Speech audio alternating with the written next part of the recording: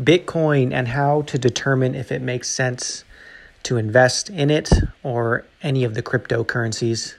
Hi there, this is Eric Maldonado. I'm the owner of Aquila Wealth Advisors in San Luis Obispo, California. And on this episode, we're talking about Bitcoin and how to determine if it makes sense to add it to your portfolio or to invest in it in general.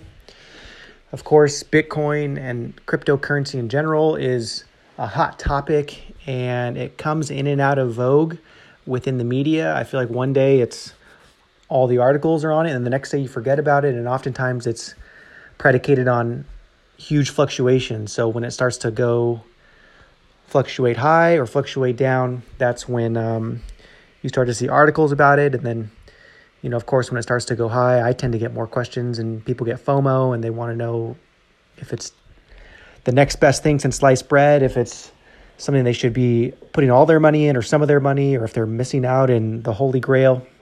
And then, of course, when it goes down, maybe you'll see some articles here or there, but people tend to not talk about it as much when it fluctuates down dramatically. But overall, just looking at it within the past, short time frame here, a few years, the consensus is it's just super volatile, and it goes up and down, much more frequently and much more drastically than, say, the stock market. So how to go about determining if it's the right thing to do for you and invest in with you. I have 2 points. One is just learning about it and building a conviction. And then two would be having some sort of a investment strategy. So the first part is learning about it and building a conviction. I mean, that's on anybody who's thinking about it. And there's people on all sides of the spectrum, all sides of the fence on this when it comes to Bitcoin and whether or not it's a good investment or not.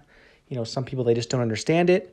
And I don't even know if the people that really understand it because it's algorithms and computer based, and there's mining, and there's supposed to be a set number of currency, Bitcoin in particular, and Bitcoin is only one of various cryptocurrencies. I don't know how many there are, hundreds, thousands maybe, but it's definitely the one that has the lion's share and kind of the branding.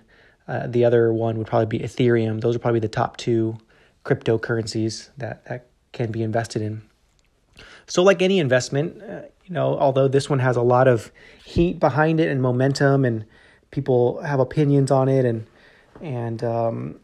tend to talk about it a lot. Like any investment, it's important for you to build some sort of conviction and to learn about it. And maybe even buying a little bit, a small, tiny amount, a nominal amount to begin with is one way to learn about it. And you kind of view it as like a sunk cost. I'm not advocating for or against it. Some people view Bitcoin as digital gold. Some people look at it as a Ponzi scheme. And, time will tell. I'm just saying that there's a lot of press, a lot of media. You probably hear people talking about it, and when it comes to investing in it, this is one step to go about it, which is building your conviction and learning about it. And that could be outside of actually putting some money into it. Would be read some articles, books, YouTube videos. I mean, there's no shortage of YouTube videos and people talking about it. And then, of course, just taking it with a grain of salt. And when I research this stuff, I always try to consider the source and just try to figure out, okay, is this person for or against, and what's their motive, I guess, for creating this content.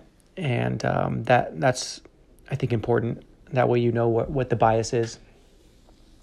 My bias is just more towards education, and a lot of people talk about it, and I don't want to see people get hurt by it, but I also don't want to see people just be afraid of it or something like that. It's more about another asset class in some ways. It's just like you can invest in real estate or a business or the stock market or bonds. This becomes another, granted it's very new and it's technology driven and based. And for some people that scares people, for some people that speaks their language. But it becomes just another thing to speak about, whether it's more like baseball cards and Beanie Babies, or it becomes the new internet and everyone uses it, and smartphones. The jury is still out. And so that leads to the second step in determining whether or not investing in cryptocurrency or, Bitcoin, Ethereum, is right for you, which would be building some kind of an investment strategy. And, all that means is if or when you do decide that, I want to invest in it, at the front end, deciding how much you want to put into it, what percentage of your total assets are you going to be willing to expose to this? That way you don't let emotion dictate, because at the front end, if you don't have some sort of written strategy or plan, you tend to succumb to the whims of emotion. And when the things go up, it's like, I need to put more. And when it goes down, you sell out, and now you lost money, and then you see it go back up and you wish you were back in. So you get kind of whipsawed if you don't have some sort of a policy or stated strategy when you invest in it. Other people, they just put it in there and they don't look at it, and maybe it's just kind of a game thing, like, all right, I just want to try it. The main thing, though, is that you don't become the product in the gamification of Bitcoin. In other words, you're always looking at it on your app. You're constantly logging in to your account and just always thinking about it and viewing it. You become like a user of social media where the platform that's providing the Bitcoin is counting on you to constantly be looking at it and using it, and that's how they get you, so to say, is create a gamification out of you as the end user, where they're pertaining to your emotion or attention span as something that you always want to look at. So that would be something that you would try to avoid, obviously, is constantly having to think about it. And that's something to consider in the cost also of investing. A lot of times we think about just what's the fee to invest in it, and that's important. You want to know how much they're charging you, what commission they're charging on whatever platform you use to invest in the Bitcoin. But the other thing is the cost of just your time and your headspace thinking about it, maybe stressing, maybe there's a little bit of emotional expense for you, or it's just on your mind all the time. That's an important cost that you have to consider. And all those things come into play when we are determining whether or not it's something that you want to invest in. Another good principle is to have what percentage of your total investable funds do you want to allow yourself to invest in. Kind of like the envelope system. You have certain envelopes for certain categories of life, and you put that cash in the envelope, and that's all you're going to allow yourself to spend. Or another example would be gambling. And actually, Bitcoin is analogous to gambling for a lot of people because it's just so unknown, so volatile, that it's kind of like, the house wins when you gamble unless you have some sort of strategy. And a lot of times when people go to the blackjack table or slots or whatever, they have money that they're willing to put on the table, quite literally, and then other money they just put in their pocket.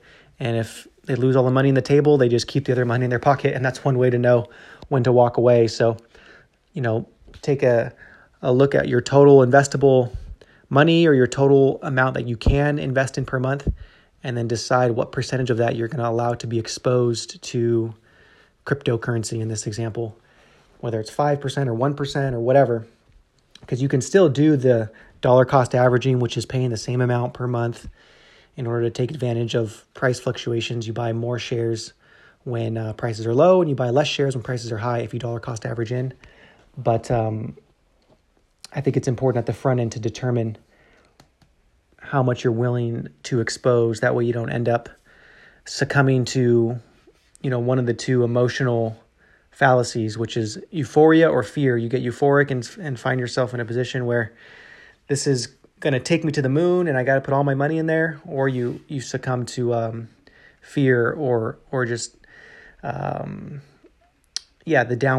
downward swing, and then you sell out at the bottom and you wish you didn't. So those things are both avoidable if you have an investment policy at the front end. So like anything, this is a educational in nature podcast. This isn't specific advice, of course. Always speak to your advisors. This is just one more way to gather some information, hopefully receive some information and education that is helpful.